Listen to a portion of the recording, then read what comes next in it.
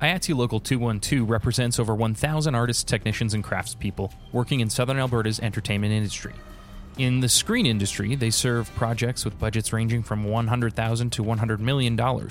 Recent increases to local production volumes have led to increased outreach and training. They promote respectful workplaces, safety, fairness, and first-rate benefits for their members. Local 212 is open to partnering with other industry stakeholders on training and marketing initiatives. They offer an informative set etiquette course each month, which is open to all. To learn more about them, please check out their website, IATSE212.com, or like and follow them on Facebook, Twitter, or Instagram.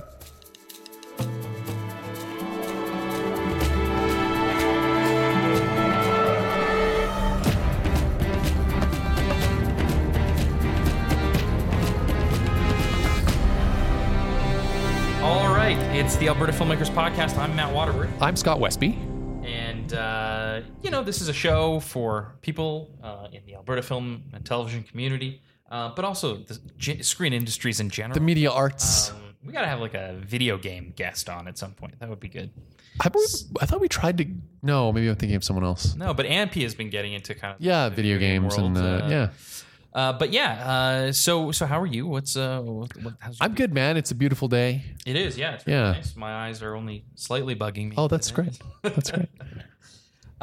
So what's going on in the world? Well, we're making a web series kind of thing. Yeah, we're service producing. Yeah.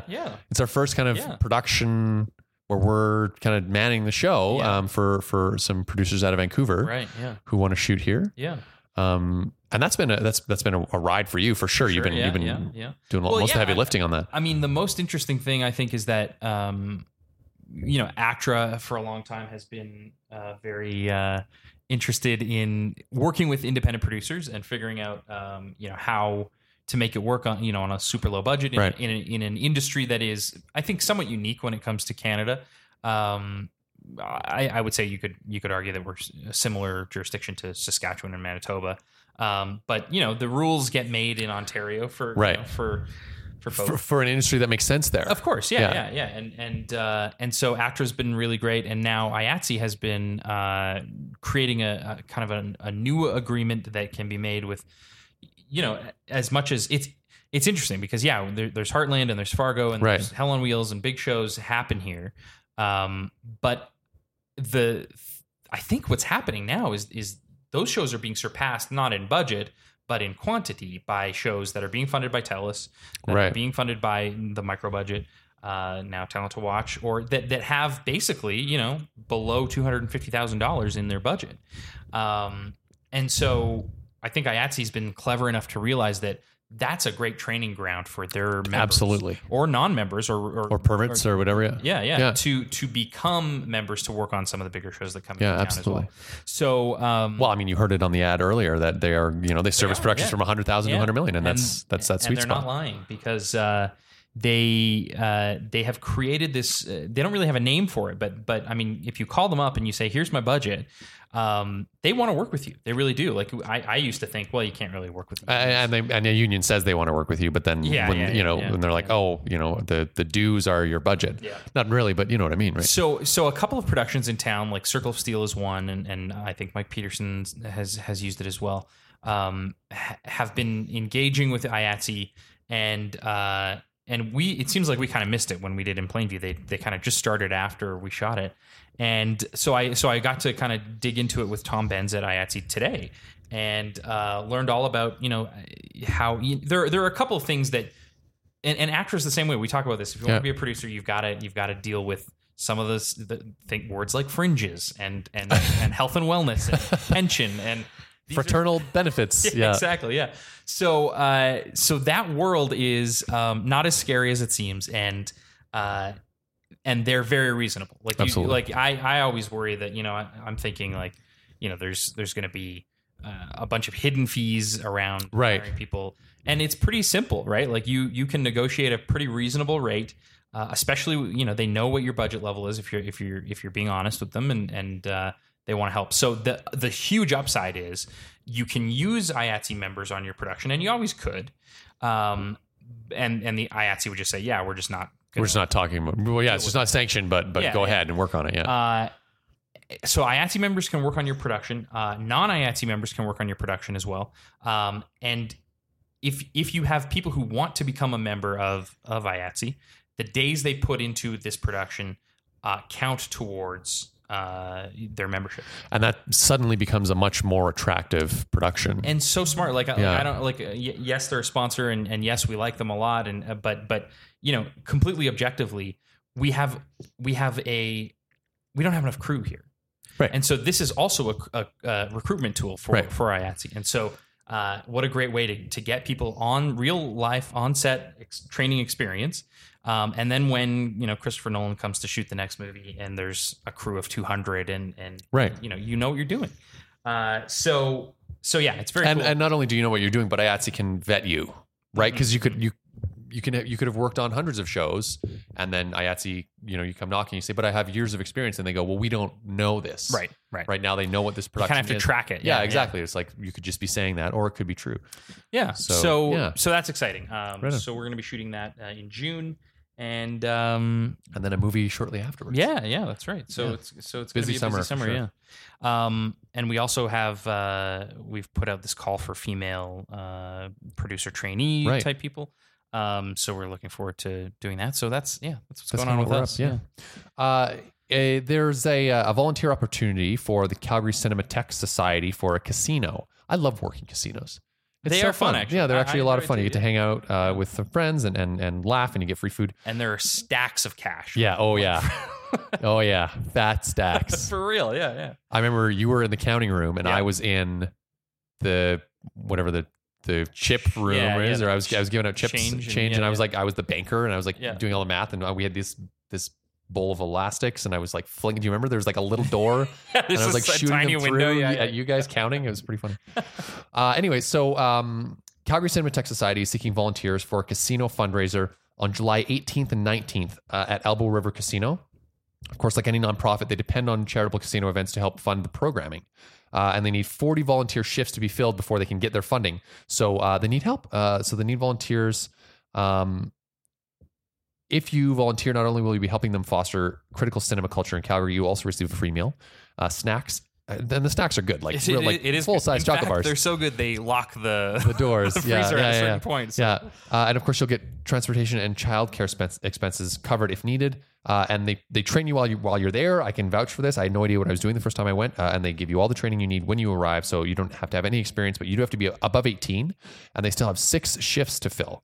So if you're interested in signing up for a shift, please contact Kevin at programming@calgarycinema.org. Booyah. You know what we don't talk about enough, and you guys, you got to let us know when this stuff is going on, is, when you've got an Indiegogo campaign or you've got something that you would like some support for. That's what we're here for. And so we've got an Indiegogo campaign for a short film called Yard Sale. Seeking some funding. It's a short horror film with an 80s horror vibe, and it's set in the current day about a family reunion outside of the city. So the producer says he's paying crew, buying props and costume, renting locations, and of course you need food and all that good stuff. So if you are interested in helping out an independent filmmaker make their dream come true, check out the Indiegogo link in the show notes. Again, it's called Yard Sale. And I'm sure you can find it on Indiegogo if you look there. But let us know if you've got something like this going on. We want to talk about it. Yeah, absolutely. We got some good news from our friend Andrew Fung, friend of the show, and you should listen to his episode if you haven't. It's probably one of the most inspiring. Apart from this one, which you're about to hear. Anyway, that Kim's Convenience has officially been picked up for 2 more seasons. Woo! Season 3 airing winter 2019, and season 4 coming soon. So, right, cool. Yeah, so winter 2019 would be January of next year. Right, gotcha. Not anyway. So that's great. Great news for Andrew. Congrats. Very cool. And we've got some submission results. We were talking a lot about the Talent to Watch program when the deadline for sure, and we will again next year. Yeah. But now we have some results for the CSIF. So it's their recommendation component. Right, yeah. So these projects haven't received funding yet, but yeah. So if you know, how it works, that they're kind of passed through phase 1 and not there yet. But these are kind of Calgary productions. We should find out who the Edmonton ones are as well. Yeah. If they're available. But congratulations to Ted Stenson and Louis Liskey for a project called Events Transpiring Before, During, and After a High School Basketball Game, which is a great title. Totally. That's the feature film component. And then the recommendation from CSIF for the web series component is a web series called The Plaza. And if you listen to our Late Night at the Plaza episode, you know all about Carly McTavish and her team doing a really wacky and weird and awesome amazing thing every month at the Plaza. And it's written by Lydia Adair and produced by Eric Stroppel. So congratulations to those folks. Best of luck. Yeah, hope it could be a good year. We've been saying this too. There's more projects being selected this year, right? And I think Alberta's got a good shot this year too. So hopefully both go. If you've been looking for a degree in animation and visual effects, you could not, until now, have found that in Alberta. What? And that's true. This is you awesome. couldn't have got a degree in it. But now Red Deer College is offering a new technical degree. Wow. Through their School of Creative Arts. It's a 4-year program that will allow students to develop artistic and storytelling skills while creating a personal portfolio and demo reel at an industry-accepted level. Again, it's a degree in animation and visual effects, and applications are open now at the link in the show notes, or check out RDC, that's Red Deer College, rdc.ab.ca. If you've been looking into working with the CMF, especially the pre-development program, there's a change to their guidelines, which has actually extended eligibility, opened it up to a few more people. So it revolves around any broadcaster that has a performance envelope in the Convergent program. So now you can also apply. They can apply for pre-development. What? So they can apply for pre-development. Right. Funding? Yeah. Right. Yeah. Okay. Yeah. Yeah. In the pre-development program. Yeah. And so, check out the link in the show notes for more information on that. That program opens up on May 29th and is offered on a first come, first served basis. So you've got about, when this comes out. Oh, it's one of those. Yeah. It's open now, but it might be full. Yeah. But anyway, definitely worth checking out. And CMF is something that we haven't actually dipped into very much. But I know it's in our future that we finally tackle that beast. But it's a wild world, that one. So this is happening more and more. A member of our community passing away that I always am upset about it. We've got a lot of great guests lined up, but it's always sad when somebody that we didn't get to speak with and hear their story, that we miss them being on the podcast, because Arvi Limatainen just passed away. Who was young at the age of 16. Yeah, super young. And I only happen to have a super odd in passing kind of connection to him when I was working for 724 Films. There was a pilot for a series that never went to series called Borealis, and super weird. But Jamie Paul Rock, who ended up later producing Heartland, was the producer on it and suffered a heart attack. And Arvi came in from Vancouver to finish up the show, and I don't think they'd even started production, so he was really the producer. But that was the only reason that I crossed paths with him, and seemed like a really talented, smart dude, and such a so beneficial to our industry. He was the chair of the Banff World Media Festival. He was a director of the NSI. Oh, I didn't know that. Wow. Yeah, he served on the Ampia's board of directors. Was the president for 2 years for Ampia. So obviously served our industry for a long time, and obviously we're thankful for that. It's 4 decades that he was working in film. Unreal. And recipient of the David Billington Award. Yeah. Did you say that? No, I didn't say that. In 1997, he got that award like pretty early in his career. So that's pretty impressive. Absolutely. Yeah. Okay, let's move into this guest. Yes, today's guest. We just had a chat with Majid Koudmani. I hope I'm saying that right. He pronounced it Majid, and when he said it, I was like, oh, it's like magic, but with a D. Right. Yeah, I'm not sure if that's right, but I met this guy a couple of weeks back, and he would just drop these things like, oh yeah, I was in LA here, and I was like, oh, that's cool. What were you doing? He's like, oh yeah, talent agency this and distribution that, and I'm like, what is yours? Yeah, who are you? And then it turned out that he was the assistant to the director on The Mountain Between Us, huge movie with Idris Elba and Kate Winslet. So I was like, dude, this is a crazy story, and you're from here. So we've got to get you on the podcast. And he is still here. Yeah, he's one of those kind of nomads of the film industry, and that's a path that I think in an alternate universe I took. I think I'm too scared to do it. So, it's funny because he talks about how he didn't go to film school because he's too scared. Right. So, this is some guy with some serious cojones. Yeah, for sure. And really, really interesting story. Yeah, and so really good, I think, useful information for people who might be interested in that route, which is one we don't talk about very often. So here it is. Yeah, we did it. We've achieved it. It's a bit meta, but we got there. Yeah. So tell us your name and who you are, and so I'm Majid. Nice to meet you. Nice to meet you too. I was born here, kind of like out on a farm in Alberta. So had kind of all the experiences that went along with that. A lot of like blue collar kind of stuff. Worked in lived in a trades home and stuff like that. So the idea of working in film was always a little bit alien to me. I think perhaps like everybody that kind of is of our generation, it may have been like. I think that the film in Calgary has evolved a lot recently, but back when we were younger, I think like probably a little bit less so. So the idea of working film was always kind of a little bit alien, but I kind of knew, like looking back on it, I kind of knew really early on that that's really what I wanted to do. So yeah, there was a point at which I kind of just was like, I'm going to give it a shot. And like initially what I did was just started looking for any way to get involved with it, and kind of developed a knack for just cold calling. Oh, okay. And ended up going to the DGC, like literally just walking into their office, and did that every day for a couple weeks, until eventually they were just like, hey, we need a PA on Heartland. And I think that was like season 2. They're on like, I don't even know what they're on now. Going into like, 12. Yeah. My God. Oh my God. Ago, yeah, that's absolutely nuts. So there's a 10-year marker for you. Yeah. Wow. That is, whew. That makes me feel a little bit old. Yeah, I hear you. Well, we were graduating when they were doing season 1. I was PAing on Heartland in season 2, actually, for a couple of days. Yeah, we must have missed each other. Oh my God, man. Yeah. Maybe we were competing for the same job or something.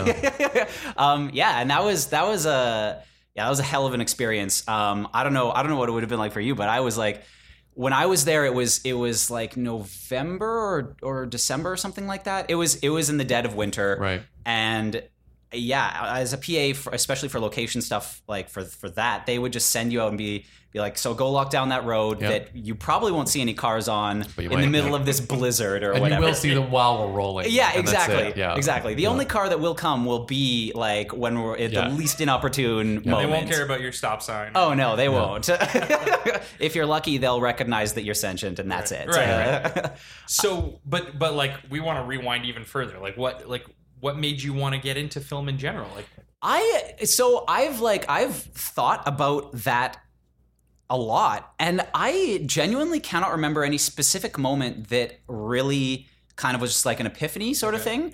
I just, when I think back to being younger, I just have memories of feeling inspired by having watched movies, and like it was always this kind of crazy idea that perhaps I could do that one day. I mean, the idea of going and doing something like that was so entirely foreign, especially like because I ended up in LA. Like that's a place that almost, it was so surreal that it almost didn't exist in my mind. Like, but I knew that I had this feeling that was just like this pure inspiration of these movies that I had watched that just genuinely made me feel something.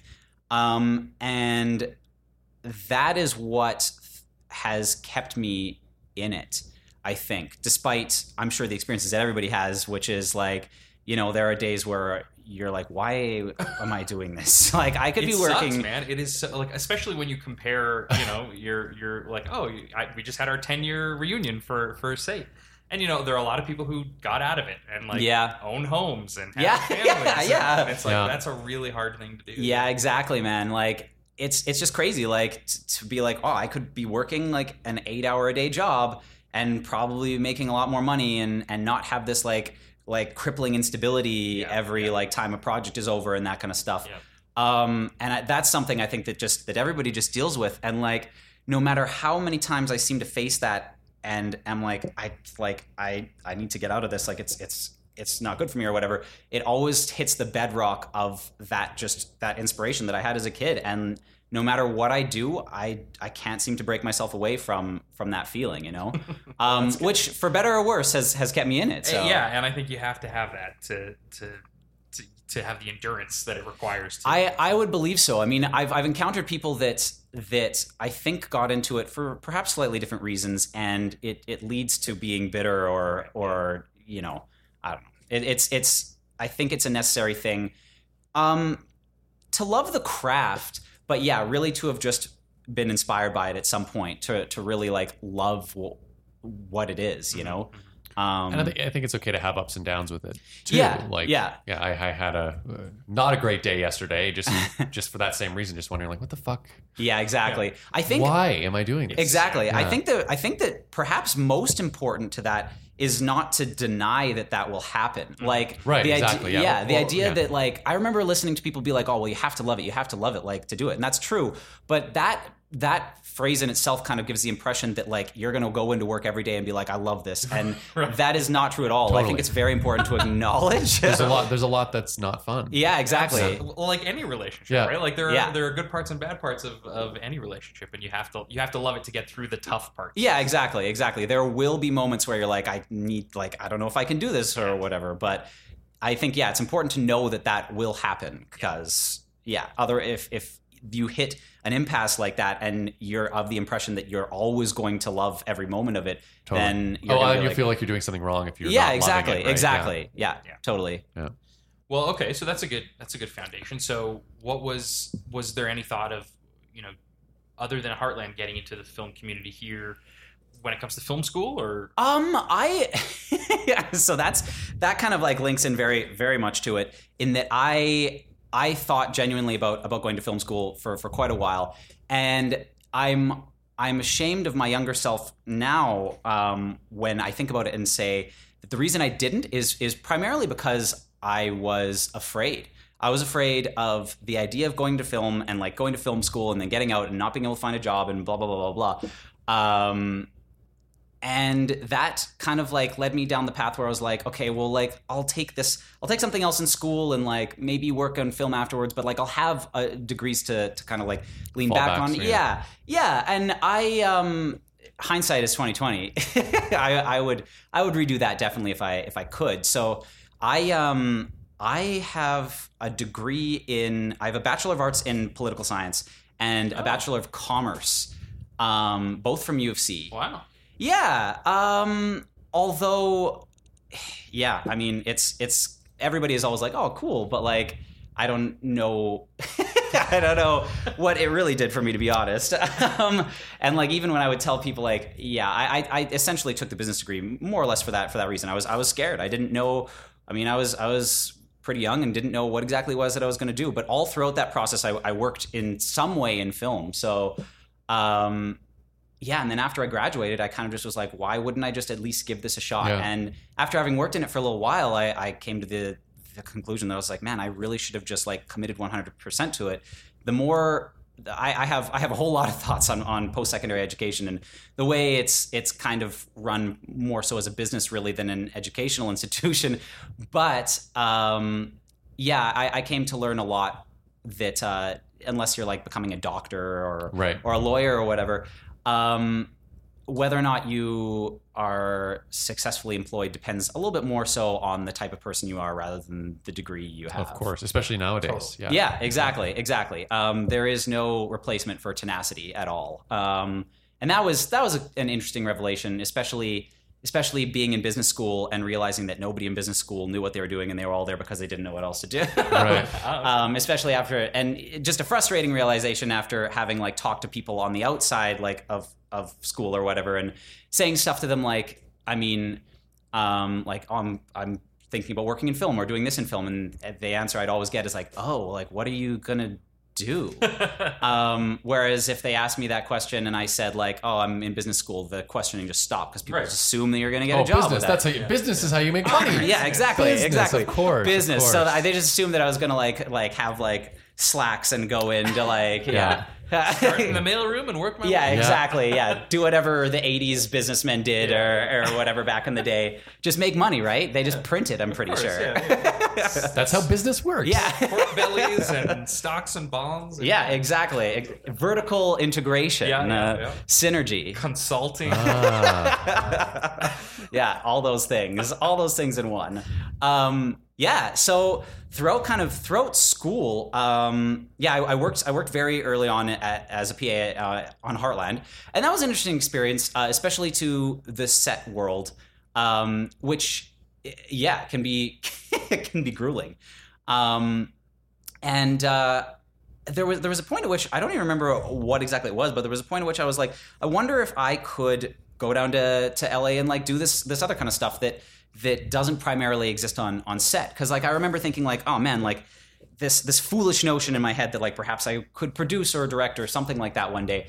And like looking around on sets and being like, man, like, so how do I get promoted to doing that? And people being like, well, if you keep working, you could be like an AD or something like that. And I was like, okay. There really is no clear ladder to that kind of thing. Yeah, to above the line people, I came to realize to become above the line, you have to work on your own stuff, much as you guys have done. So, I kind of thought like, well, what is this other part of the world? So I started cold calling production companies down in LA, and that was actually easier than I thought. It still took quite a bit of work, but it wasn't totally out of the realm of possibility. Like they were used to having people cold calling them and asking them if they needed interns. I mean, that's how they usually got interns, and all production companies down there will get interns. Right. Okay. I interned right after working on Heartland at a company called DeLine Pictures, which is on the WB lot, and that was that's my favorite lot. It really is. It's the best lot. Dude, it is the best lot. It is the best lot. Yeah. Screw all those other lots. They don't know. The WB lot's bad. Amazing. It is, dude. It really is. It was especially to be like younger and all of a sudden just be like, all of a sudden be there in this place that didn't even exist in my mind previously. And all of a sudden I was there. So how did you do that though? Because if you're in Nebraska or North Carolina, I get that. But how do you, there's a border in the way. A wall even. Yeah. maybe. Yeah. Who Metaphorically speaking. Well, you get some shovels or a hot air balloon if you can get a hold of it. Yeah. It was weird, man. I kind of just like, I started calling, back then I had no idea like how visas or anything like that worked.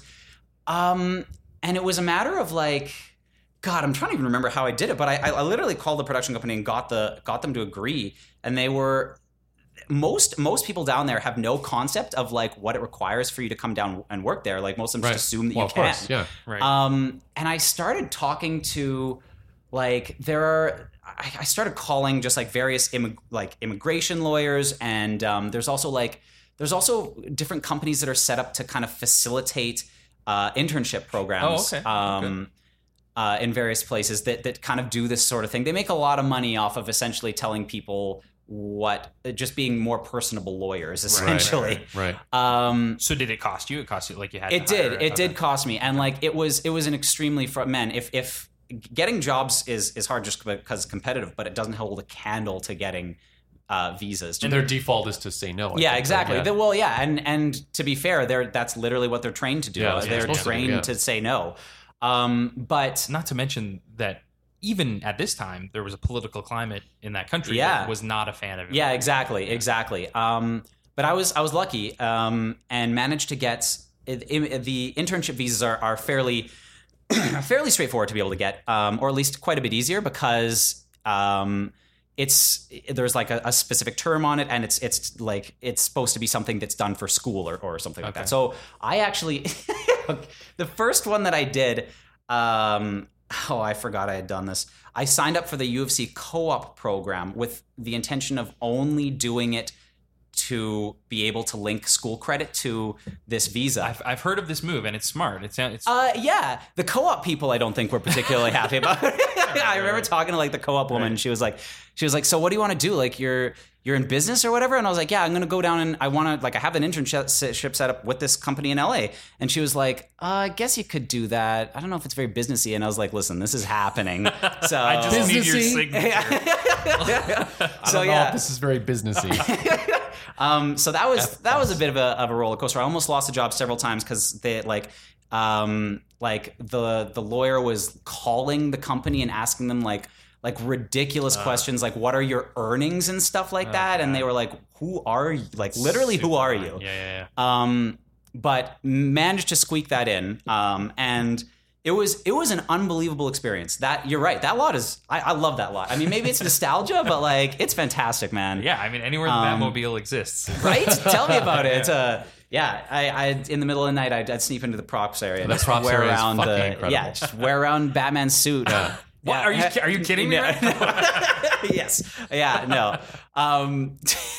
Wait, are you not kidding about this? The Iron Man suit just got stolen. Did it actually? Yes, the original 2008 Iron Man suit is missing. Oh my God! Yeah, he's the only one that's not CG. They haven't washed Adam West's suit since he wore it last. And you would know. Yeah. Or would I? So that was an inspirational experience. Like, how long were you with them? I was only there for like 3.5, 4 months or so, but it was awesome. And a good way to get introduced to LA. I was super lucky in that that was an excellent introduction to LA. I was living in this kind of busted residence that was supposed to be torn down at UCLA, so it was cheap. There were like ants crawling out of out of the sockets and stuff like that. It was weird. Sweet. But there was a whole bunch of other people that were like doing internships and stuff like that were living there as well. So I made it was a good experience to give kind of like a good vibe to LA, right. Which is great because LA can definitely be the type of place. It's like on paper, it should be like a hellhole. It's just a vast concrete expanse, but like with fires constantly. Yeah, literally it is hell. Yeah, exactly. But yeah, so I did that, and it can be for sure. Yeah. It definitely can be. I am very lucky in kind of how I was introduced to it. So so I did that. Came back. Was still in school. So you did that like over the summer? I did, yeah. So that was over the summer. Then I was lucky enough to be able to, I cold called, I did the same thing the next summer with a company called Donners, which does like the X-Men movies, which was a really cool experience. Very interesting to see the different ways that different production companies handle stuff. Right. One was a little bit more sedate, kind of like just developing specific projects, and like one was like just hitting the ground with everything they possibly could. So, after that initial internship, I don't remember how I did this either, but I started cold calling Warner Brothers office in Canada. They have one in Toronto that's responsible for marketing, and managed to get on as marketing rep gig in Alberta while I was in school, which was great. I literally I went to free screenings of movies and stuff and got piles and piles of swag. So this was after the internship in LA. Yeah, and I worked that over the course of the rest of my degrees, I guess. Okay, so it was like between years? Yeah, exactly. So that was fantastic, man. A lot of fun. It's crazy like what businesses will give you, or like what places will let you in if you're like, hey, I have a bunch of free stuff to give away to whoever's here or whatever. So that was a lot of fun. I bet. Yeah. And got to go to all of WB's movies for a while. So yeah, that was super cool. Did that mean you had to like run around the city to radio stations and give passes out? Yeah, so I did that, and then also kind of like set up and ran events and stuff like that. So every studio has a rep around here. I have no idea where they are anymore. They exist and they have free stuff. So find them, and get their stuff. That was a lot of fun, man. And then I had the opportunity to. After that, eventually I finished my degrees. So Hooray. Congratulations. Yeah. They're in a box somewhere. Right, I don't know where they are. But the knowledge. Yeah, I have the knowledge. I have the knowledge, yeah. It's in a box in your brain. Yeah. It's in my brain box. And isn't knowledge the power that we all really seek? Ask me. I think power is the power I really seek. Yeah, totally. Something we talk about a lot on the show is, I mean, especially in this community in Alberta. Yeah. Our industry is not necessarily busy enough to sustain a lot of people as their full-time only gig. And so what's nice though is that like I delivered pizzas recently. Nice. So I brought pizzas to set. I remember for Cowtown I was bringing that was craft, right? So there's usually a way that you can find something that you're doing on the side that relates to it. Totally. Out. Yeah. Do those degrees help you? Do you find that? Political sciences, I would bet more so. Honestly, it's kind of ridiculous, but political science, like the reason why I enjoyed political science was very much the same reason. Well, it's one of the same reasons I enjoyed film was because it was an exploration of humanity in a way. Like I'd go in and like profs would challenge you with questions like, hey, this country instituted this and this rebel group did that or whatever. Why do you think they did that? And you'd have to dig into who are these people? What kind of lives have they lived and stuff like that, which I loved. And it's kind of one of the reasons why storytelling. Yeah. Yeah, exactly. At the very least you could write a Canadian House of Cards maybe. Yeah, exactly. Sweet. By the way, does this mean if I order pizza, is it like an excuse to see, can I order you pizza? Do you still have it in? Yeah. No, I think so. Yeah. Nice. That's what I'm talking about.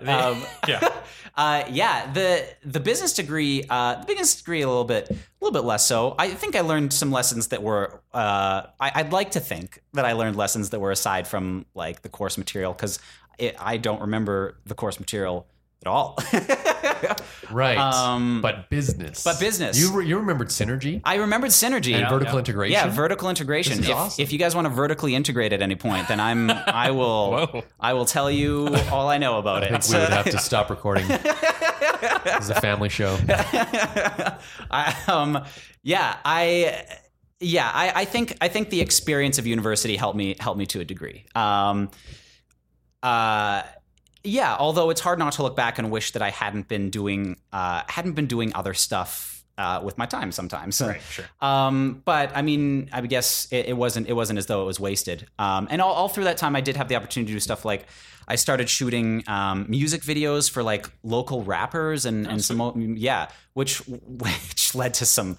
There were some crazy situations that led to. I remember being like, I was in like a basement of, I can't remember where it was. It was a club somewhere, and it was like their equivalent of green room, and it was Tupac's DJ. Was there? Okay. Or maybe it was something like that. And I remember like I was really young and like holding this camera, and I had no idea what I was doing. And like I can't. I was gonna say, where did you get the camera skills? I actually rented the camera from M Media. Oh, okay. Cool. Yeah. That's awesome. Yeah, they were fantastic, man. I took a couple of their courses and had their gigantic hulking Sony thing that they still have there. I'm pretty sure. Awesome. Yeah, so that was great. And I remember like standing there in the basement and like everybody was like talking and stuff like that, and I was kind of just like off, like setting up the camera or something like that. And he turned to me and he was like obviously trying to figure out who I was, and he's like, "Man, introduce yourself." And I was like, That's hilarious. Yeah, it was ridiculous. But yeah, no, that was a weird experience. Yeah, there was some interesting experiences that particular gig led me to. It's times where you just like you find yourself in a spot and you're like, wait a minute, how am I here? Yeah. How did I like literally? What is this? Yeah, how did reality? I get there? Yeah. Some kind of portal opened and pulled me into something. Yeah. In any case, I finished my degrees, and then I knew the head of Western Distribution and Entertainment One through like I can't even remember how somebody's neighbor or something like that, and I followed up. And anyways, we got along pretty well, and he gave me a job just working on some kind of idle projects and stuff like that at Entertainment One, which was really cool. Got the chance to learn some stuff about distribution and stuff like that. And he's a great guy. Everybody in the office was fantastic. and still doing some stuff with him now. But I did that for about 6 months, and then literally just packed all my stuff into a car and drove to Los Angeles. Wow. I'm very lucky in that I have some kind of like removed relatives there that I've gotten pretty close to, because I, over the course of like interning down there and stuff like that, I got to know them pretty well, and they're beautiful people. I'm very convinced that the way the industry pretty much globally works is like you pretty much just know somebody that hands you an opportunity or something like that. And I met somebody in a bar that literally like that I knew from before, who had offered to give me a job. So I got a job at an agency, a talent agency. Right. And that was after having gone through a whole bunch of stuff with larger agencies not being willing to hire me because of like visa stuff. And sure. So that's fair. I managed to get a visa for that, and that was it was an interesting experience. I learned quickly that being a talent agent was not exactly. I mean, I knew it wasn't what I wanted to do, but I learned that it was definitely not what I wanted to do. Right. It can be a grueling atmosphere. Talent agencies are they can be brutal. They have a reputation for being sometimes hard places to work at, especially if you're an assistant. I mean, Entourage wasn't particularly far off the mark in some instances. Right. Yeah. But yeah, I did that for a while, and that was a nice way to actually like stay in LA, and it did teach me quite a bit about various aspects of the industry. But there is kind of this prevailing sort of idea that you go to work at a talent agency when you're down there, especially if you want to produce, and it is helpful for producing. Why is that? You learn a lot. If you're at an agency, hopefully you'll be able to get the chance to work on a lit desk if you want to be a producer, because that kind of like introduces a little bit more to that kind of world. Whereas being at a talent agency, you get to know a lot of actors and stuff like that. But for a couple different reasons, you get to be a little bit more familiar with stuff like how contracts are organized, just the general working really of how the different players interact with one another. So like how a studio will approach like a production company, and whether or not the producers are the ones that approach the actors, or whether or not and there's so many different ways to skin the cat, or that like it's good to kind of see them all. I mean, there's no real path to be able to getting, like, as you guys know, to getting a movie made. Like if you're looking to get an actor, like it's not as though you have to like sometimes you'll go through their agent, and sometimes if you know somebody that knows them, you just pass them the script. Or if it's a studio and they have like enough weight behind it, they can go directly to them, or get a straight offer to them, or whatever it might be. So it's interesting to see the way the interaction between all the players. And if you're looking to do stuff, I mean, just generally in the industry down there, but especially producing, I think it helps because you learn a lot, or you get a lot of contacts, essentially. Right. You start to know different writers, different managers, and a lot of different producers as well. So yeah, it was a cool experience, for sure. And giving me the opportunity to actually like be in LA for and live there for a while was great. I managed to find a whole bunch of really good friends down there that really made it feel a lot more like home. And it kind of, the place sort of adopted, I'm very lucky for this, the place sort of adopted this a very adventurous kind of at the forefront vibe for me, which made it a livable city, which otherwise it might not have been. Right. Hello, listeners. Just want to take a quick second to tell you about the Calgary Film Center. We talk about it a little bit on this episode, but I'm not sure if we've gotten there yet. But the Film Center is a world-class screen-based production facility in Calgary. It's suitably equipped and serviced so you can execute your next project with ease. They have 50,000 square feet of purpose-built sound stages, and they also have 20,000 square feet of multi-purpose warehouse and workshop spaces, and all in the same area. They're complemented by their anchor tenant, William F. White, who is Canada's oldest and largest provider of professional equipment for motion pictures, televisions, digital medias, and theatrical productions. So it's a wonderful little space down there. I shouldn't say little, it's actually pretty huge, and it's the best that we've got. At the Film Center, their aim is to deliver production support for local, national, international screen industry projects in a purpose-built venue designed to service every individual client's specific needs. And of course, they deliver programs to engage and support innovation and excellence in the film and television industry locally. That includes the Project Lab, of course, and other great initiatives that they've got going. So you can find out more at calgaryfilmcenter.com. And now let's get back to our interview with Majid. Yeah, it was very cool to be in a place where like there was so much going on, especially if you're working in the industry. And almost everybody a lot of people you meet there aren't actually from there. They're all people that have come from other places to pursue a dream of working in entertainment usually. Right. And it's a very passionate atmosphere to just be around all these people that were just here to pursue something that they loved, and far more supportive than I would have originally imagined, having like heard all these like backstabbing stories about Hollywood. So, yeah, exactly. Exactly. And like, I think that it definitely can be.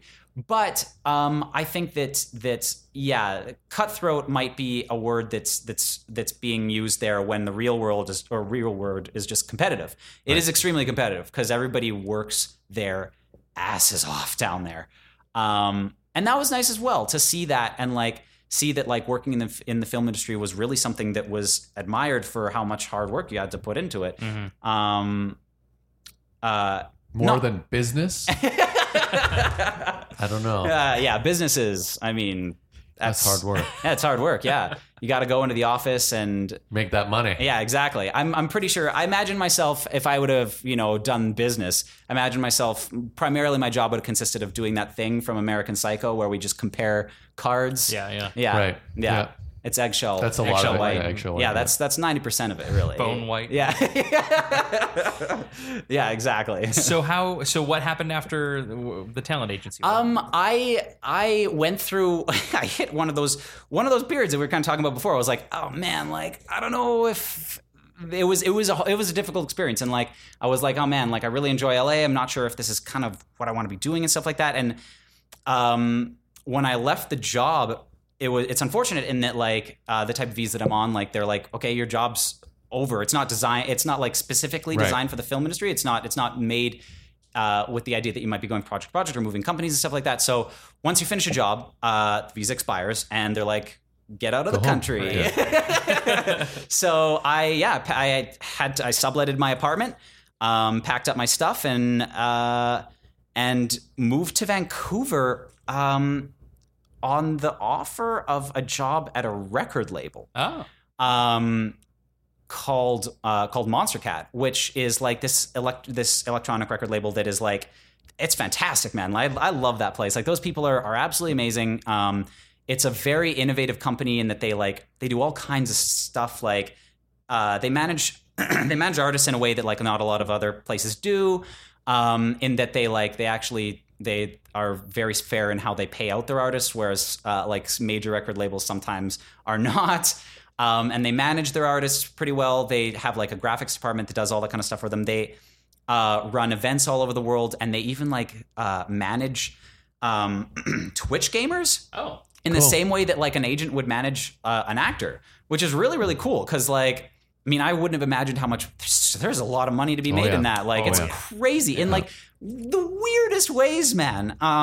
So yeah, that was a great company to work for. And I did music syncing with them for about 6 months. And then like my initial contract ended, and we were talking about re-signing, and it was crazy in that all I wanted to do, I hit that bedrock of that feeling, man, and all I wanted to do was get back into film. Right. And they were extremely understanding with that, to the point at which I still work with them, which is great. Like, because they're always pushing to do all kinds of new stuff in almost any area of media.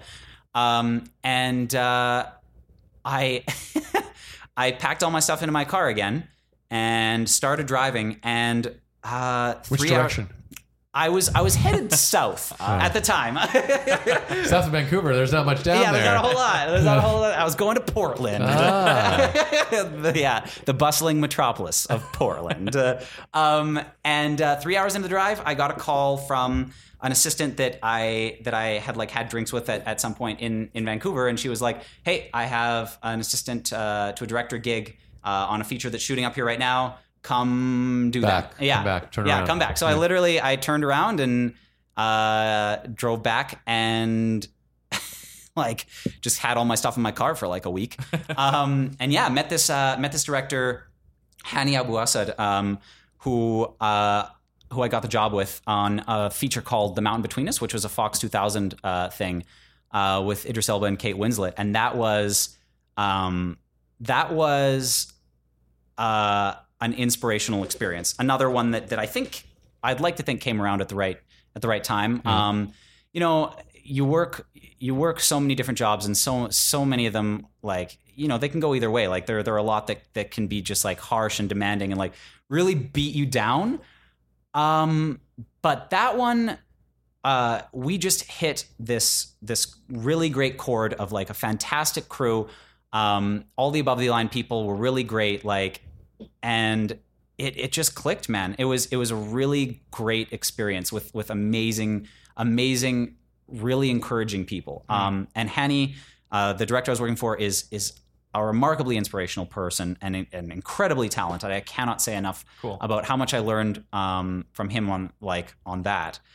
An awesome movie. I watched it recently. Oh man, thank you, dude. The cinematography in that is breathtaking. It's pretty cool. And the reason for that is largely because they made the decision early on, and Hani was an advocate for this. They're like, we're going to shoot on location. Like, I know it's on top of a mountain, but that's what we want to capture, the authenticity of that. Like he was all about, let's capture the authenticity of the moment. So man, there were days when like we would be up on the mountain, and there would be just snow pounding people or whatever, and they'd be like, embrace it. Like this is like, let's use it, you know, which was great, because man, it could have gone the other way. And like, I cannot say enough about like our producers, and the AD team is the best one I've ever seen.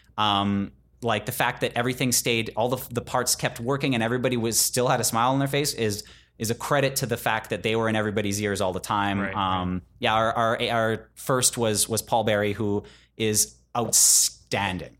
So that was absolutely amazing. How long were you on that show? So pre-production and production was only about 6 months. And then what happened?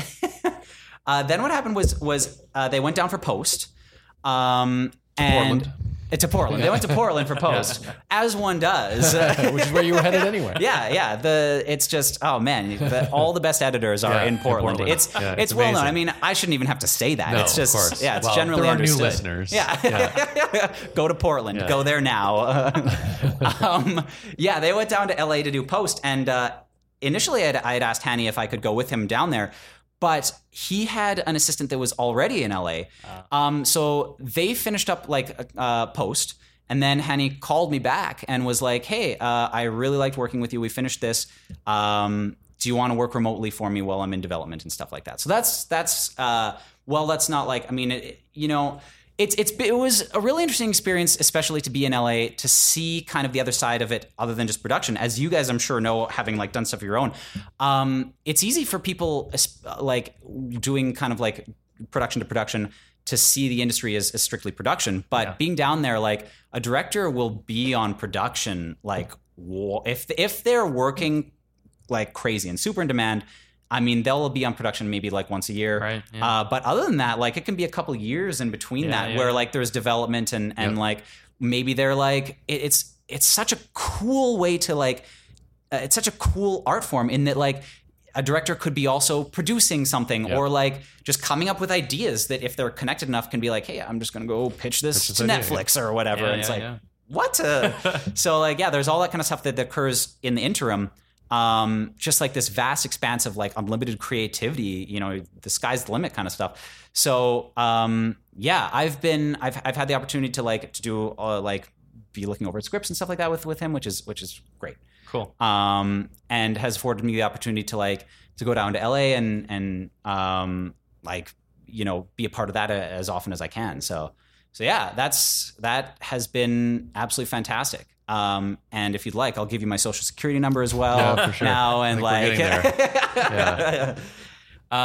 but you're here pretty regularly. I mean, this is home right now, right? Yeah. I think it's perhaps accredited to the fact that I grew up on a farm, but I love this place in my bones. Like being back out in the country there's no place that I feel more centered, which is fantastic. I try to get to places like LA and Vancouver for work as often as I can, just because I suppose I tried to do a very unconventional route of getting into getting into the industry, and like it's kind of this area where I've pigeonholed myself perhaps a little bit into the fact that like the jobs that I'm able to get are decent, but they exist in those places. Right. Like, for example, like when I talk to the union here or whatever, they're like, oh, well, you haven't actually like worked on set since like you were like 18 or whatever. And I'm like, well, I have, but like, it's just not jobs that the union recognizes or whatever. Yeah. So yeah, that being said, especially, man, I cannot thank you guys and people like you enough for the stuff that you have done for the industry here, because coming back and being able to like meet people like yourselves who are really pushing to get stuff that are original productions from people here out is the step that needs to be taken to bring stuff beyond pure service work, which is great. Absolutely great. It's not as though everything that gets filmed, like stuff that gets filmed here, people pour themselves into, and it is an impression of the fact that we have such an incredibly skilled people here, and like incredibly talented and creative people here as well. But to be able to see stuff like what you guys have, like stuff like you guys have done, like being able to actually see something that I know came out of the minds of people here, is incredibly rewarding. And I try and get back here as often as I can for a couple of reasons. One, I have this notion that perhaps one day I'd be able to leverage whatever it is that I have, like in either LA or Vancouver, for that kind of stuff here. And also it's a necessary part. Like we had said before, above the line people, there is no. I mean, producers in Los Angeles is a little bit of a caveat to this, but for most above the line people, unless you have a portfolio of work, you're not going to get hired as a director. Like nobody's going to be like, hey man, like, and throw you a towel and be like, you're in, kid. Like, so the opportunity to come back here and like work on that kind of front of stuff that I'm doing more so now than I have in the past, because I've been too busy doing like this other kind of stuff with people from here, is something that I've really been trying to take advantage of. So yeah. Cool. Awesome. Yeah. But what is your goal now? What is man, I remember after having worked like when I was younger, I kind of talked myself out of doing stuff like directing, just because like it can be a lot on your mind, man, to like have to manage all that kind of stuff. And not to say that other stuff isn't, but I was like, maybe I'll look more into producing. But especially after having worked with a director for a while, like, God, it made me hungry for it again. So I would really love to push more so into that skill. I've learned a lot of really valuable stuff about it, and would love to get back more into practice, man. I mean, like, it's crazy. Like, it's crazy how, just being able to flex the muscles. Like, even if you're just like shooting like a short in your backyard or whatever. It's crazy how much that stuff actually just like helps you maintain it, because it's hard to go from like big budget production or even just like moderate budget production to production. I mean, all the stuff in between there, like getting funding and then post and then blah blah blah blah blah. It can be ages in between you doing stuff. So just the opportunity to do that kind of stuff is great in general. So cool. Yeah, awesome. Absolutely. All right. Holy shit! I told you it's a pretty interesting journey. Amazing story, man. It's a lot of stuff. What is the thread that is putting this all together? Is it just the fact that you aren't afraid to pick up the phone and talk to somebody? Or? I think that's a huge key to it. I mean, it's a very interesting point, because I was the gatekeeper at a production company right out of school. Oh, really? I was the one who would get those calls. Yeah. And I always felt really bad because there wasn't really anything to offer those people. Yeah. Even if they would come to us really well prepared with with a resume and like a maybe a mentorship program that through the CMPA or whatever it is, which is how I got that job.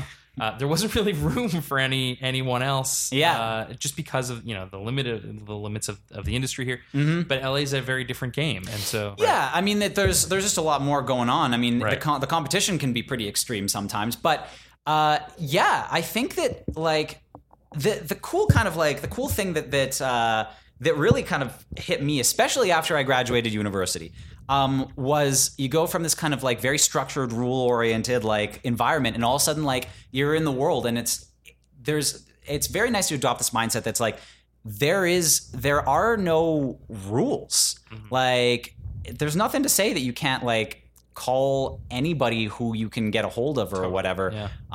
As long as you don't like tie them up and put them in your trunk or whatever, you're probably going to be okay. Yeah. No. I mean, don't do that unless. Unless it's all part of an elaborate reality show pitch. Yeah, exactly. Right. Exactly. Yeah, perfect.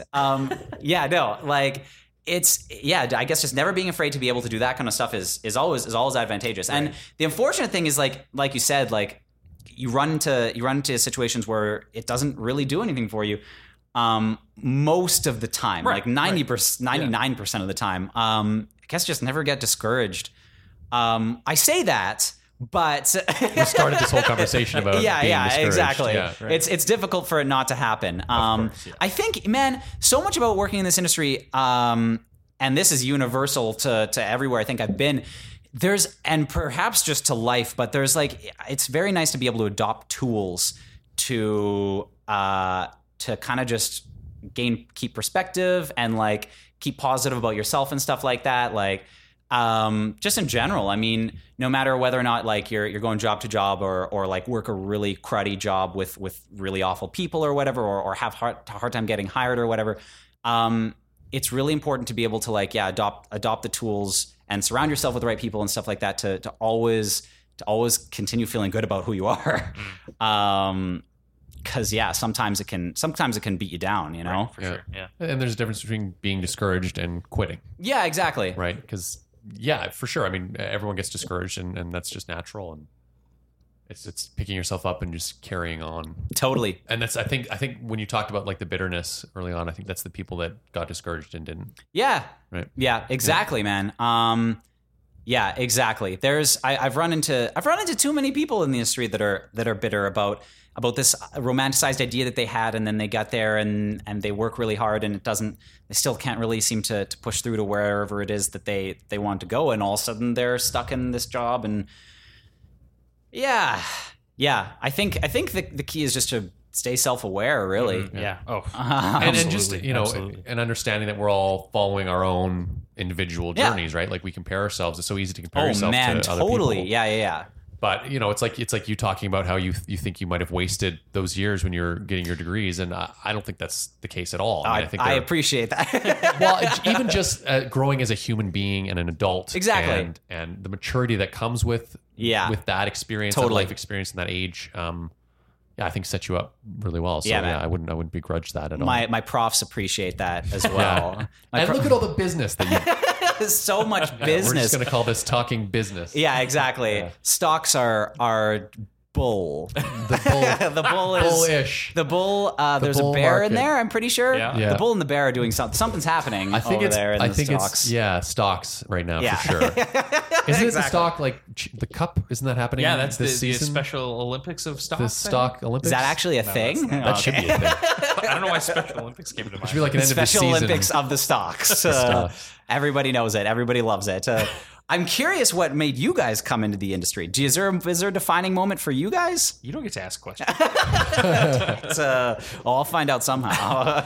I always go to, similarly, just general interest. I had a great mentor in junior high school named Steve Ashworth, who like introduced me to cameras and acting and all sorts of stuff in that world, and is great and has been on the podcast. Steve Ashworth. And then hi, Steve. I always also classic Steve go to a movie called Big Fish Oh yeah, I love that isn't movie. a particularly it's not like Star Wars. Yes, it is. It is exactly like Star But Wars. for me, it was a story about storytelling, and it just changed my perspective about it. And so, yeah. Dude, I love that movie, man. Yeah, it's a great one, yeah. It's crazy in that, like, whenever you talk to people about people sometimes will ask, like, what's your favorite movie? Or I'll ask people unfairly what their favorite movie is. Yeah. And a lot of the times, my favorite movie is perhaps not the best movie I've ever seen, but like it's always something that impacted you at a particular time, you know? Exactly. Yeah. Right time in your life is a big one. I'm not particularly a big Tim Burton fan, but that film in particular. That's a good one. Yeah. What about you? I was a big Star Wars fan growing up, but that didn't make me want to make movies until episode 1. And I was like 12 when it came out. So yeah. I didn't hate Jar Jar. Nor did I. Dude, I saw that movie like 10 times. Yeah, I saw it 4 times in theaters. I although by the 4th time I was like, I'm just waiting for the lightsaber fight at the end. That was a defining moment in cinema, man. Yeah, that was the first time that I'd seen a movie more than once in the theaters. Yeah. Anyway, I pre-ordered the DVD, which came, or VHS actually, I think it was VHS. Yeah, came with a behind the scenes. Even on the VHS. Yeah, it came with like a separate. That was the whole package that you got for pre-order. It was its own, like this behind the scenes thing. It might have been DVD. Anyway, I put on that behind the scenes and I think that was when I learned that movies were made out of order. Yeah. And it was Rick McCallum and George Lucas sitting in a room and just bitching about that they'd fucked themselves like with this movie. Like, they'd painted themselves into a corner and they couldn't get out of it. And it was Rick McCallum on the phone trying to get, cast attached. And it was the shit struggle. Yeah. That I was like, that looks amazing. I was like, that looks like a really fun thing that I didn't even know existed. You know, like you don't think about that stuff. And that was it for me. That was the moment where I was like, I want to do that shitty stuff. I remember getting my hands on the Lord of the Rings behind the scenes, like that amazing. Huge extended features things. Yeah. I watched those probably like once a year. And I remember being like, I wasn't even too young when I got a hold of those. And I remember watching those and just being like, I watched them more than I watched the movies probably, just being riveted by this experience that these people were going through, like just pushing day in and day out, and then eventually, and like this grueling thing, but like out of it came this amazing story that you watch over and over again. I love those movies. Oh yeah, those are my favorite movies. And I don't think we talk enough about our age group and the time in our lives when DVD happened. Yeah. And special features happened. Yeah. Oh yeah. And commentary happened. Like all of that was new. And I remember begging my dad to get a DVD player, and he was like, "It's just the same movie. Like it doesn't." And I'm like, "Yeah, but the quality's better," because I thought that he would care about that. But I wanted the behind the scenes. I wanted to see the making ofs, and it was what was the alien movie with the guy who did Sixth Sense? Wow, I can't remember anything. But Signs, yeah. And Sixth Sense, and like all of his DVDs came with a short film that he did. Right. Did you ever see this? Yeah, they were terrible. I don't think so. They were awful, yeah. Every time he released a movie, he released a short film that he did on like a shitty VHS camera with his friends he was like as a kid. Yeah. He did like 50 short films. And M. Night Shyamalan, man. That guy. And that I just found that so inspiring because it was like, I can and have done exactly what he's doing. And so that felt, okay, maybe there's a real. Yeah, exactly. Yeah. Man, I can do it. Yeah. Along those lines, one of the things that like has been really cool, kind of interacting with stuff on a studio level, is like I've been lucky in that some of the positions I've worked, I've had the opportunity to actually like sit in the room with the executives or talent or like the directors or producers all talking about this stuff, and like it's not different than anything else. Right, yeah. It's just they have more money. Yeah. That's totally true. Yeah. And it's such a great point. There was a producer speaking at Story Summit. I was going to say, this year. And he said, there's no difference between LA and here. The only difference is that if he wants to, he can get Tom Cruise on the phone. Yeah. Like he's got his number. Like that's literally the only difference. Yeah. Like the creativity here is just as good. The talent is just as good. The infrastructure, the infrastructure is not quite as good, but it could be. It could be. Yeah. Eventually, it's moving. It's moving. It is moving. Yeah. Well, that's just it. It's like the will is here. All we're missing is just the maturity of an established industry. Totally, man. And we'll get there. Yeah, exactly. No, that was always an inspirational thing to like hear these people like talking about story and stuff like that, and all of a sudden know that I had ideas that I genuinely believed could have an impact on stuff with like these industry professionals that have been in it for ages or whatever. And like all of a sudden I'm like, man, there's no magic formula. And like, I could do this. Like it's hard These are just normal people. Yeah, exactly. Exactly. There's no secret formula. It's but no, that has been a very significant kind of asset to be able to see the way that those things work and interact, and really interesting to all of a sudden it opens your mind as to how like these blockbusters, like how stuff can go right or how stuff can sometimes go wrong. Which has been absolutely amazing. I cannot say that how much I'm grateful for the opportunities I've had to be able to see the working of that kind of stuff. But yeah, it's no different than the stuff that you guys are doing. Yeah. I mean, it's or you, and it is true. It's just a matter of budget and having more money. Yeah, and Tom Cruise, especially Tom Cruise.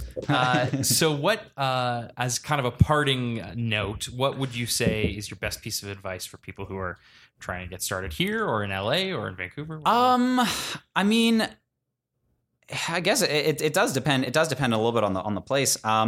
Never be afraid of not knowing exactly what direction that you want to do, but never stop just like trying to immerse yourself in it. Don't let people tell you that something is impossible and let that kind of like make you believe that it's so. Because I've heard that a lot and found out that it isn't. Right.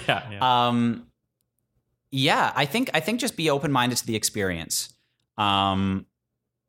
Would probably be the best piece of advice that I have, and always like continue trying to push as much as you can to like to pursue what it is that you want at the same time as just being mindful of yourself and what's best for you. I guess like I said before, always being mindful of yourself and where you're at is a good thing, because you always want to make sure that you're healthy and stuff like that. Yeah, sure. But yeah, self-awareness is a huge one, and it strikes me as one of those things that you have or you don't. Yeah, I don't know. Yeah, I feel like you should probably not have it as you're getting started, right? Because like if you really knew how hard it was, like I think it would discourage a lot of people. Right out the gate, right?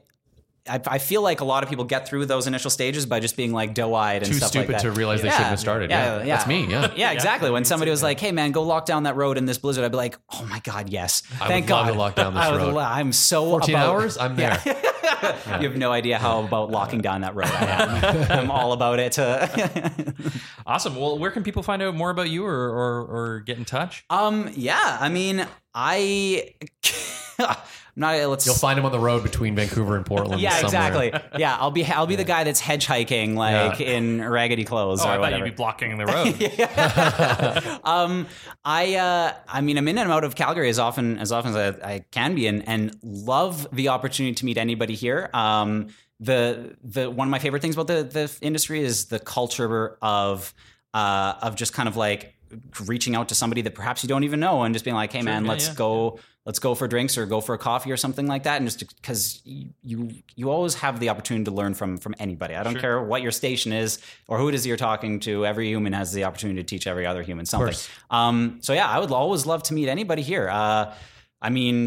Let's get in contact with me.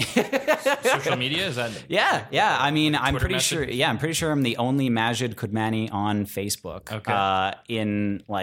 In several thousand miles. So Yeah. I mean, if anybody wants to reach out to me on that and just grab a coffee around here, I'd be more than delighted. Sweet. Well, and also, I mean, I'm sure you've got your own projects that you're pushing forward. So it's always good to get to know each other, and I mean, Story Hive is a great example of how everybody gets a project going and we all vote for that project together. Yeah, exactly. Cool. So thank you for being on the show. This was great. It was my pleasure, man. It was my pleasure. Thank you guys so much for bringing me on. I really appreciate it. Thanks for doing it.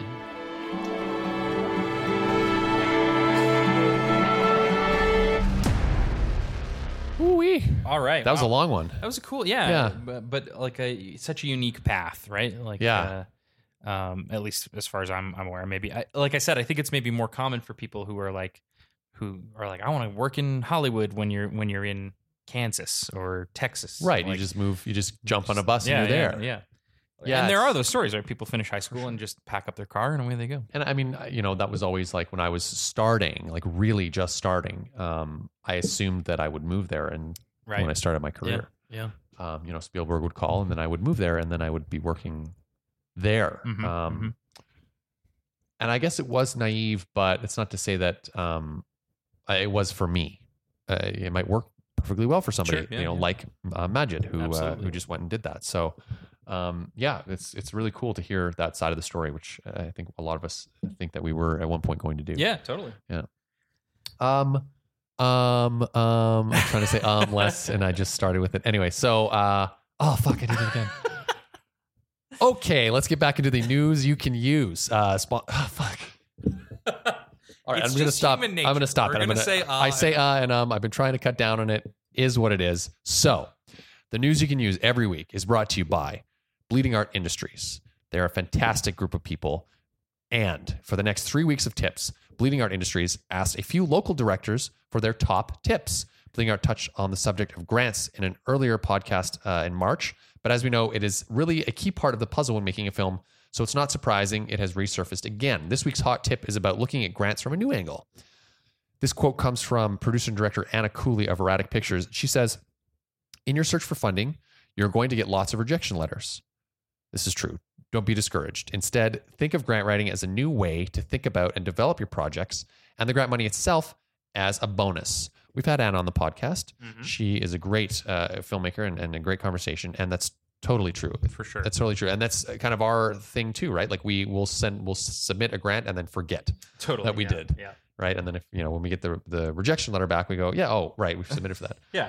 It's okay. I already assumed it was a no. Yeah. And I think that's a healthier way to go about it. But it's true. You're developing your projects when you're applying for a grant. So if you think or hear that grant writing is a waste of time, that is false. Indeed.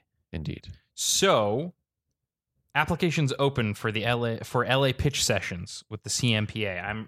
This is news to me as I'm reading. Oh, okay, sweet. So I don't know anything about this, but it sounds cool. That's the headline. This does sound cool. That's the headline. The CMPA LA pitch sessions. We're doing this. Well, maybe. Exactly. I'm like, whoa, this is okay. Along with the Canadian Consulate in Los Angeles and several partner organizations, including Alberta Film, they're holding a series of pre-sale pitch sessions in Los Angeles from Aug 21 to 23. As many as 10 established Canadian independent producers will be invited to pitch to major executives and to take part in a pitching. You changed something. Pitching in a pitching feedback sessions.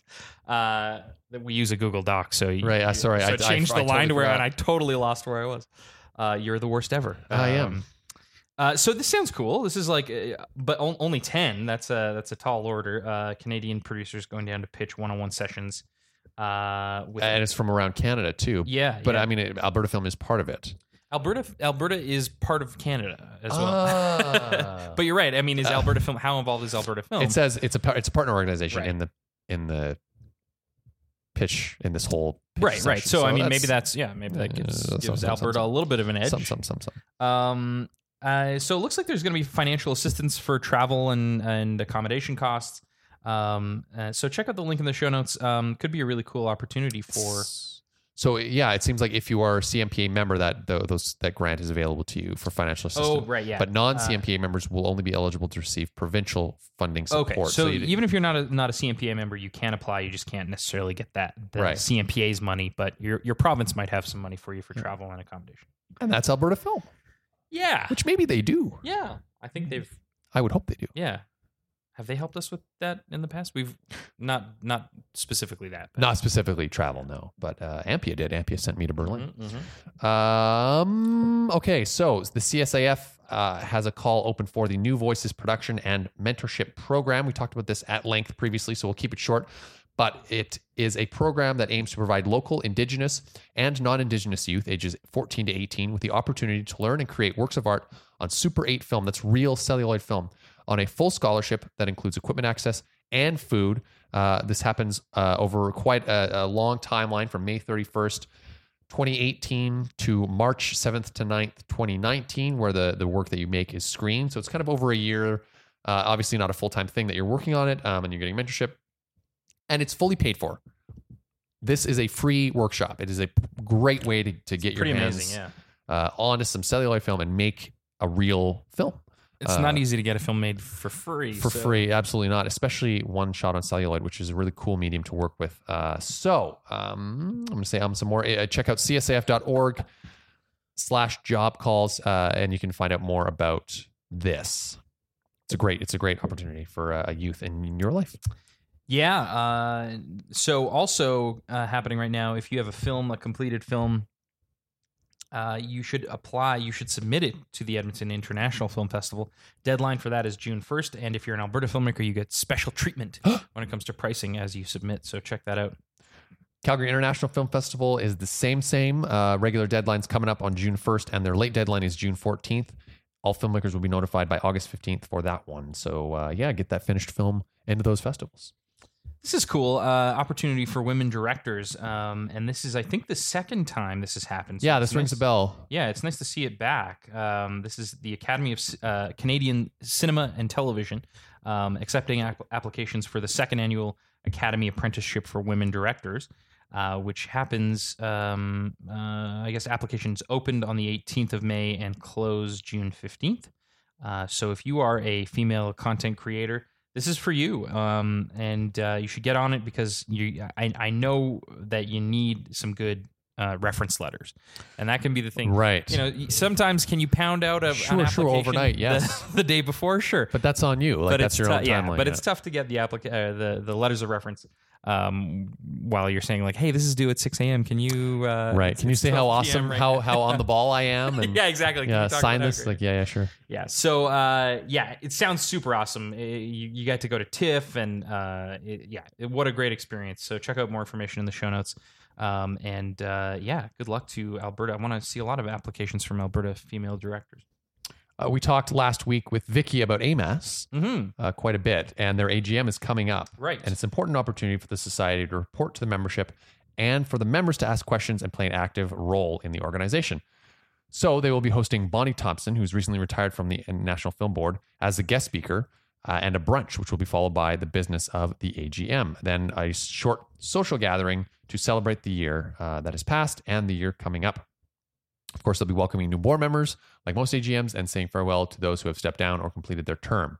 Seating is limited, and it will be broadcast live on Facebook Live. Oh, that's cool. Yeah, so this is happening Saturday, June 9th from 11 a.m. to 3 p.m. in Edmonton at the CKUA Performing Arts Space, 9804 Jasper Avenue. So, I guess if it's limited seating, you should RSVP, but there's a link to the show notes to find out more information. And go to that. Banff World Media Festival coming up June 10th to 13th. If you haven't already registered, you can do so for $1,695.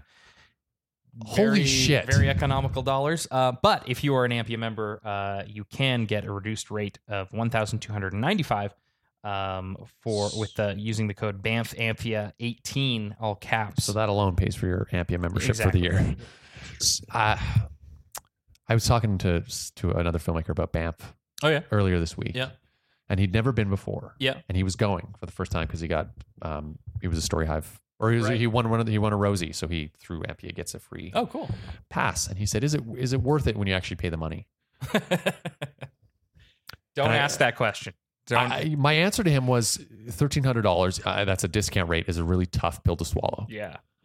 But if it's two of us like you and I, that's $2,600 for the both of us to go, plus hotel, plus food. We're $3,000 in. Yeah, for sure. And I said, it's every year it's difficult for us, but we always drive away going, thank God we went.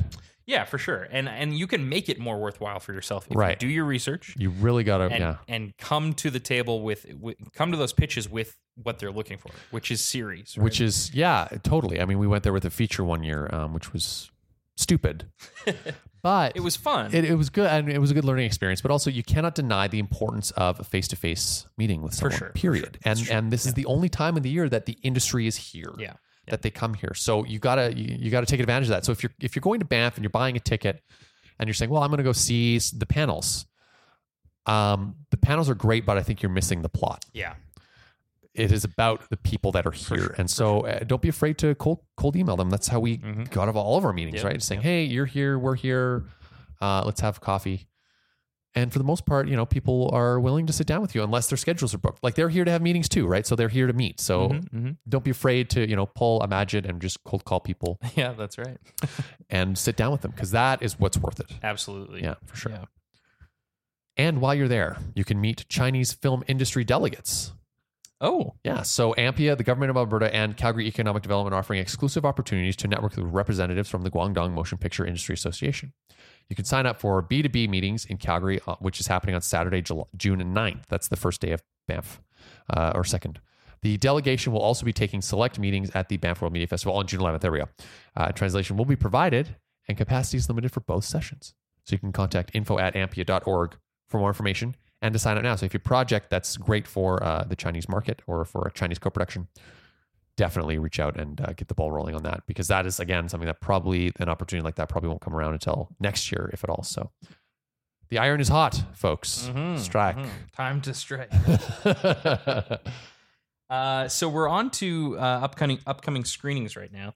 And I'm just reading about this cool project called Deep Website that is happening at Sled Island on Saturday, June 23rd at 6:20 p.m. at the Studio Bell Performance Hall.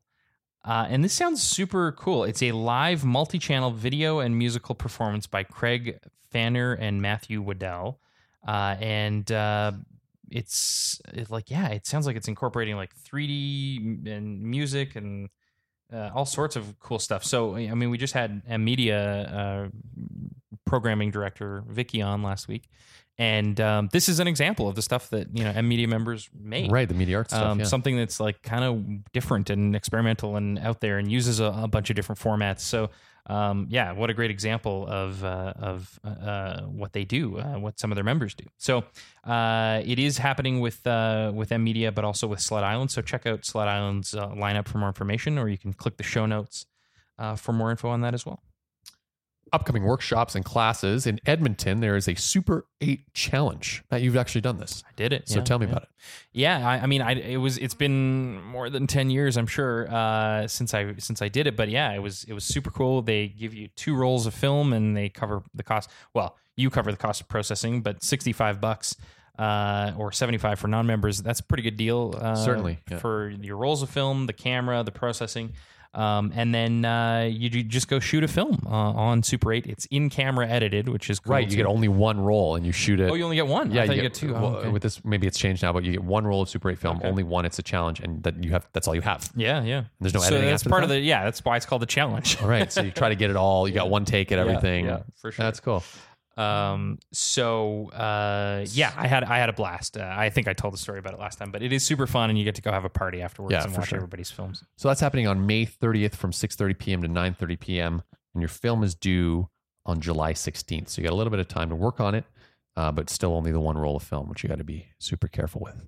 We did that at SAIT too. We had a project. Yeah, that's right. That was one of the first projects I think we did. Yeah, and we did mine that I was directing, and we got halfway through. I was reminded, and of this. I was alerted to the fact that my teammate who was responsible for running the camera forgot to put the film in.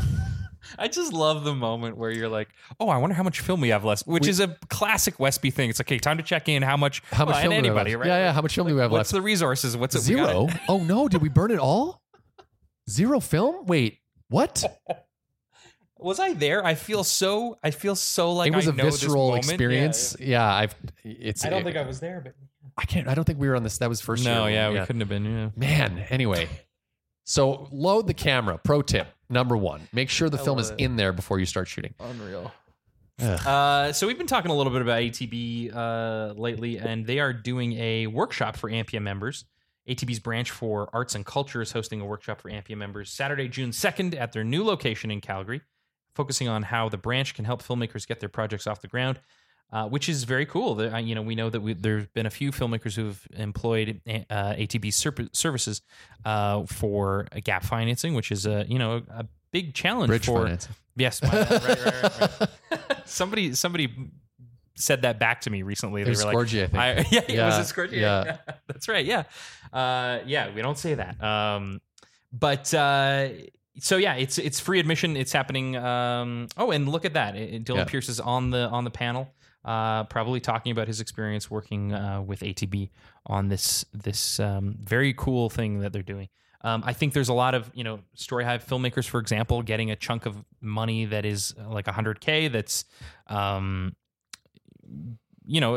that's a tough thing. You don't get it all up front, which is fair, but you've got to find a way to put in, not to mention that your Alberta money is something. Right. If you're tapping into the Alberta Media Fund, you have to wait to get that money. So you got to get some sort of bridge loan. So ATB seems to be filling this very much needed role of someone who's willing to come in at what a larger bank like National Bank or BMO might not consider doing as far as a very small loan. I was specifically told no when I went to get one for Plainview. And they're interested in the fees on your big loan is going to be they said the legal fees on your $75,000 loan would be $20,000 just to get the loan going. It's like, okay, I'll talk to someone else. Thanks. Yeah.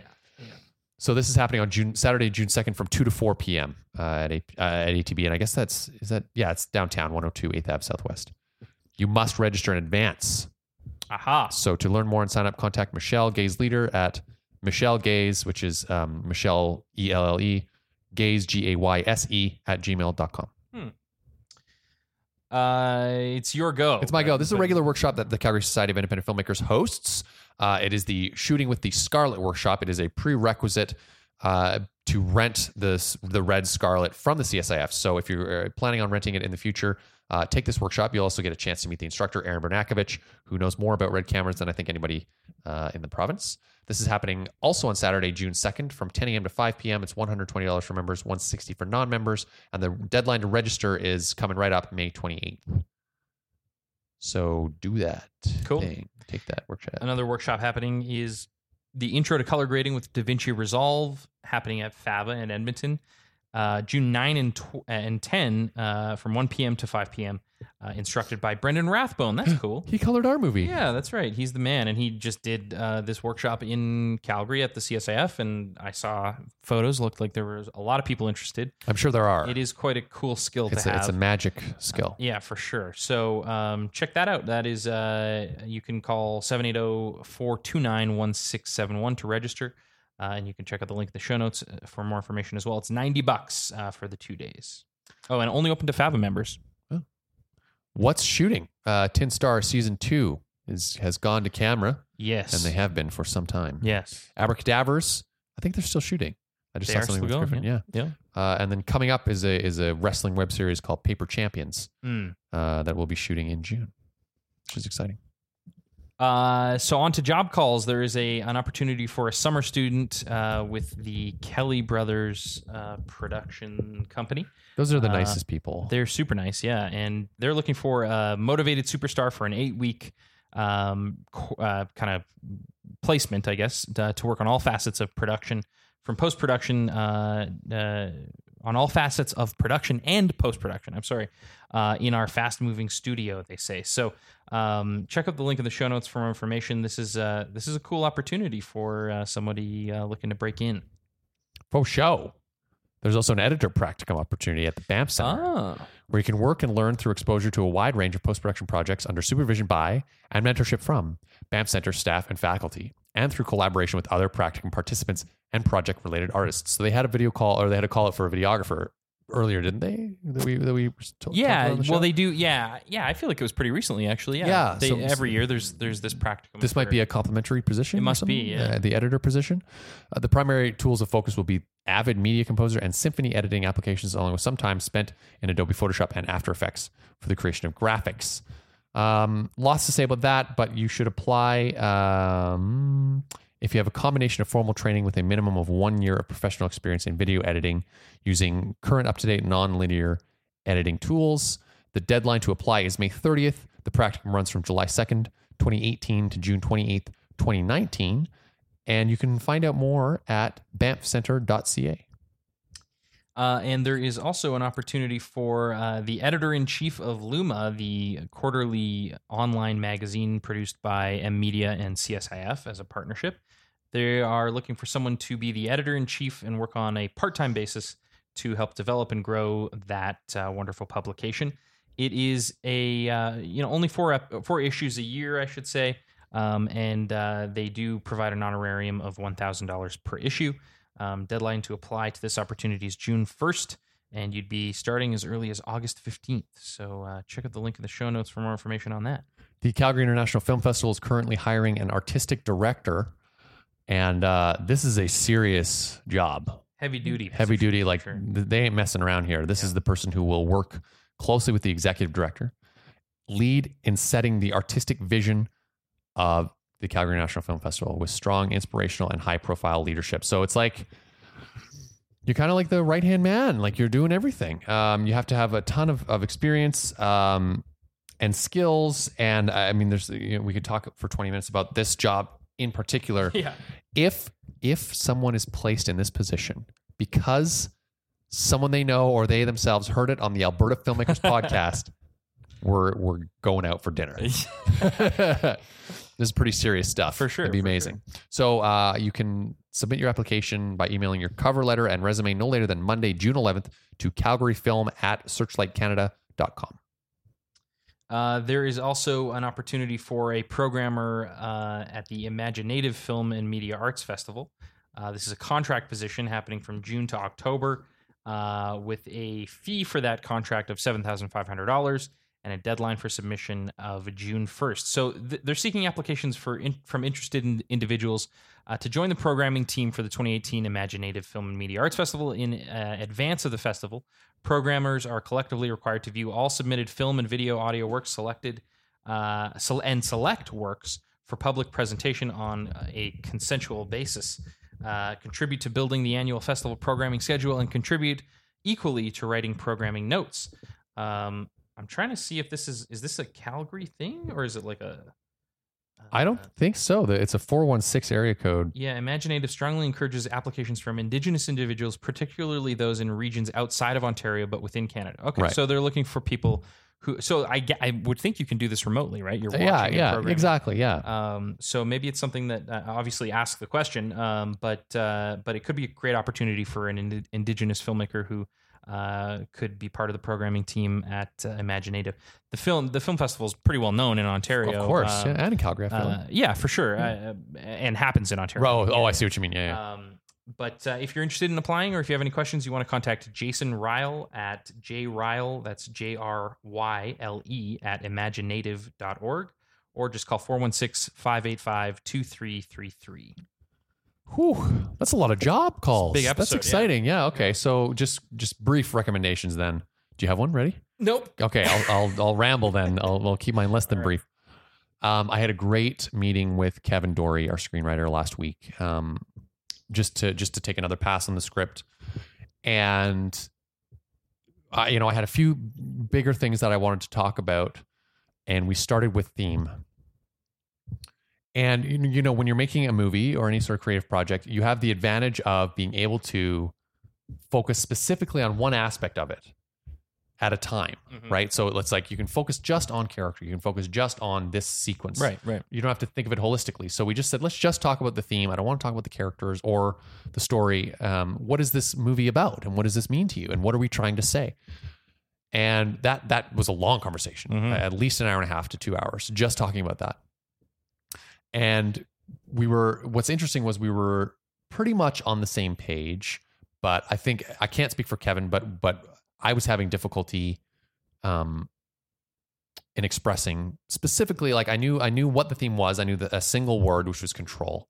And I was like, but what exactly, is each character saying about this? And if we could, we have to distill it into a single really strong sentence. What is this character, how is our story about control with this character? And it was amazing how we were able to focus motivation and focus the story once we had this kind of guiding star, which was our theme. So I think I would take a second, if you're writing something, to step away from it and just really think about the theme. And usually that's a word or two, but then you got to go deeper than that. You got to say, what specifically am I saying about this? And you know, what it's an exploration of this, and what am I, and you don't have to have an answer, or you can just ask a question, but it's an exploration of, you know, what it means to be human. That's what all storytelling is. So that was super helpful. Super helpful. So I'm really excited for the next draft. I think it's going to be a lot more focused, and I think character motivations are going to be a lot more clear because we understand why their motivations are the way that they are. So cool. Theme is my recommendation. Interesting. It's the most nebulous, challenging thing. I mean, for sure. Yeah. Yeah. And it's kind of the first question is like, well, what do you want to say? What do you want to say with this film? And that's a good point, because it's like, what is it about? It's not really about that, but it's like, yeah, what do you want to say? Is a better way to think about it. It's like, oh, I used to be the guy who's like, oh, I don't want to have to say everything with my movies, but it's like all like blockbuster movies, you know, or entertaining product like I want to make. They all have themes, and they, you know, and they're the movies that you walk away still thinking about. Yeah, for sure.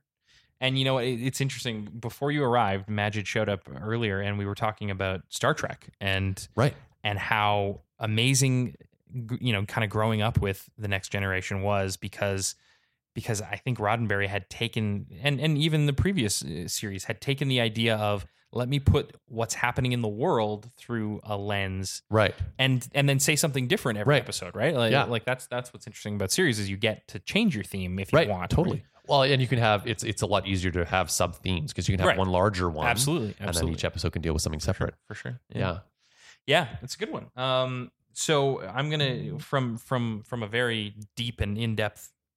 Great topic recommendation. I'm going to recommend D-Box seats at Cineplex. Really? You like D-Box? I've only done it once. Okay. You tell me. Well, it's the moving ones, yeah, right? Like, So if you don't know so I can't, like, it's fascinating to me that there is someone somewhere, and we should find them and put them on this podcast, but there's someone who programs that sits shit. there and watches the movie and figures out, okay, so the spaceship is moving in this way, so I'm going to go at this intensity, and someone got punched in the face, and I'm going to react to that. It is an art form. And that's part of why I didn't like it, was I was so distracted by thinking about being in that person's head. Yeah. While it was Force Awakens, I think, for the second time we watched it, we were like, let's do D-Box. We've already seen the movie, so it's not going to ruin our... And it's a ride. Right, yeah. Yeah. So I totally get people not liking it, because I went and saw it by myself, and like nobody in the theater, virtually, for Avengers, because Deadpool's out now, I guess. Right. And I had some food, and that sucked. No! Trying to have like a drink. There's actually a super heavy duty cup holder too. Right, like, no shit. It's like, Like your it's drink like is spring loaded. Yeah. But you can get to this point where if you can put the food on the seat beside you that's not moving, and take your feet off the floor, and just let your entire body be moved by the film, and let your brain just accept it and engage with the movement that's happening. Right. You can get to this weird place of new engagement with the film that is different. And okay, maybe I have to try it again. Yeah, I mean, you know what? I didn't surrender myself to the experience. That's what you have to do. You really do. Yeah, and it sounds gimmicky, and that's why there's only like 3 rows at one theater in the city, but. I don't think people love it, but if you really give yourself over to it, I think there's something there. Oh, that's interesting. Yeah. Anyway, cool. That's the recommendation from me. Thank you, as always, for listening to the show. We appreciate you taking some time. This is a long episode, taking some time out of your day. But we also appreciate the work that Briar, Chad, Britt, and Seth do on the show every week. Couldn't do the podcast without those people, so thank you to them. Certainly. If you're an Alberta filmmaker, this podcast is for you, but it's also about you. So share anything you've got going on with us, and we'll be sure to share it with the community like we did earlier on this episode. So if we got anything wrong, or we missed something, or we mispronounced your name, let us know, because we're always trying to do the best that we can. And we can only do that if someone tells us. Mm-hmm. If you have an idea for the podcast, let us know. There's a lot of reasons to reach out, basically. For sure, yeah. Don't be scared. We're not jerks. Yeah, we want this to be a part of the community, and I think we've succeeded at that. But now we've been around long enough that it'd be really cool to explore some of the nooks and crannies of the world here that we haven't really explored, and we are really truly open to hearing about your ideas and collaborating on something. Yeah. So if you have any reason to reach out to us, you can do so. How can they do so, Matt? You can email us. That's probably the best way. hello@abfilmcast.ca. But you can also reach out on Twitter, Instagram, Facebook, SoundCloud. We are AB Filmcast on all of those platforms. And don't forget, if you're not already subscribed on iTunes, you should. Or unless you're an Android user, you can still subscribe. You can SoundCloud, Google RSS Play, feed, or something. And I'm sure there's a 5-star opportunity there as well. Give us the most points. So we want those internet points. Whether guys. you're Apple or PC, whatever it is, we would really appreciate a positive review. It helps people find the show, I'm sure, on all the platforms that it exists on. So thank you for doing that. Now, go make something.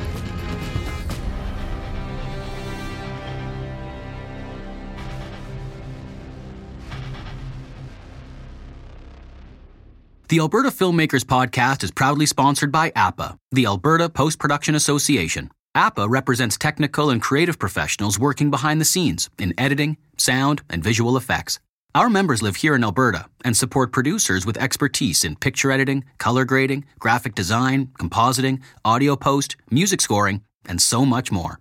For more information about post-production, visit APA online at albertapost.org.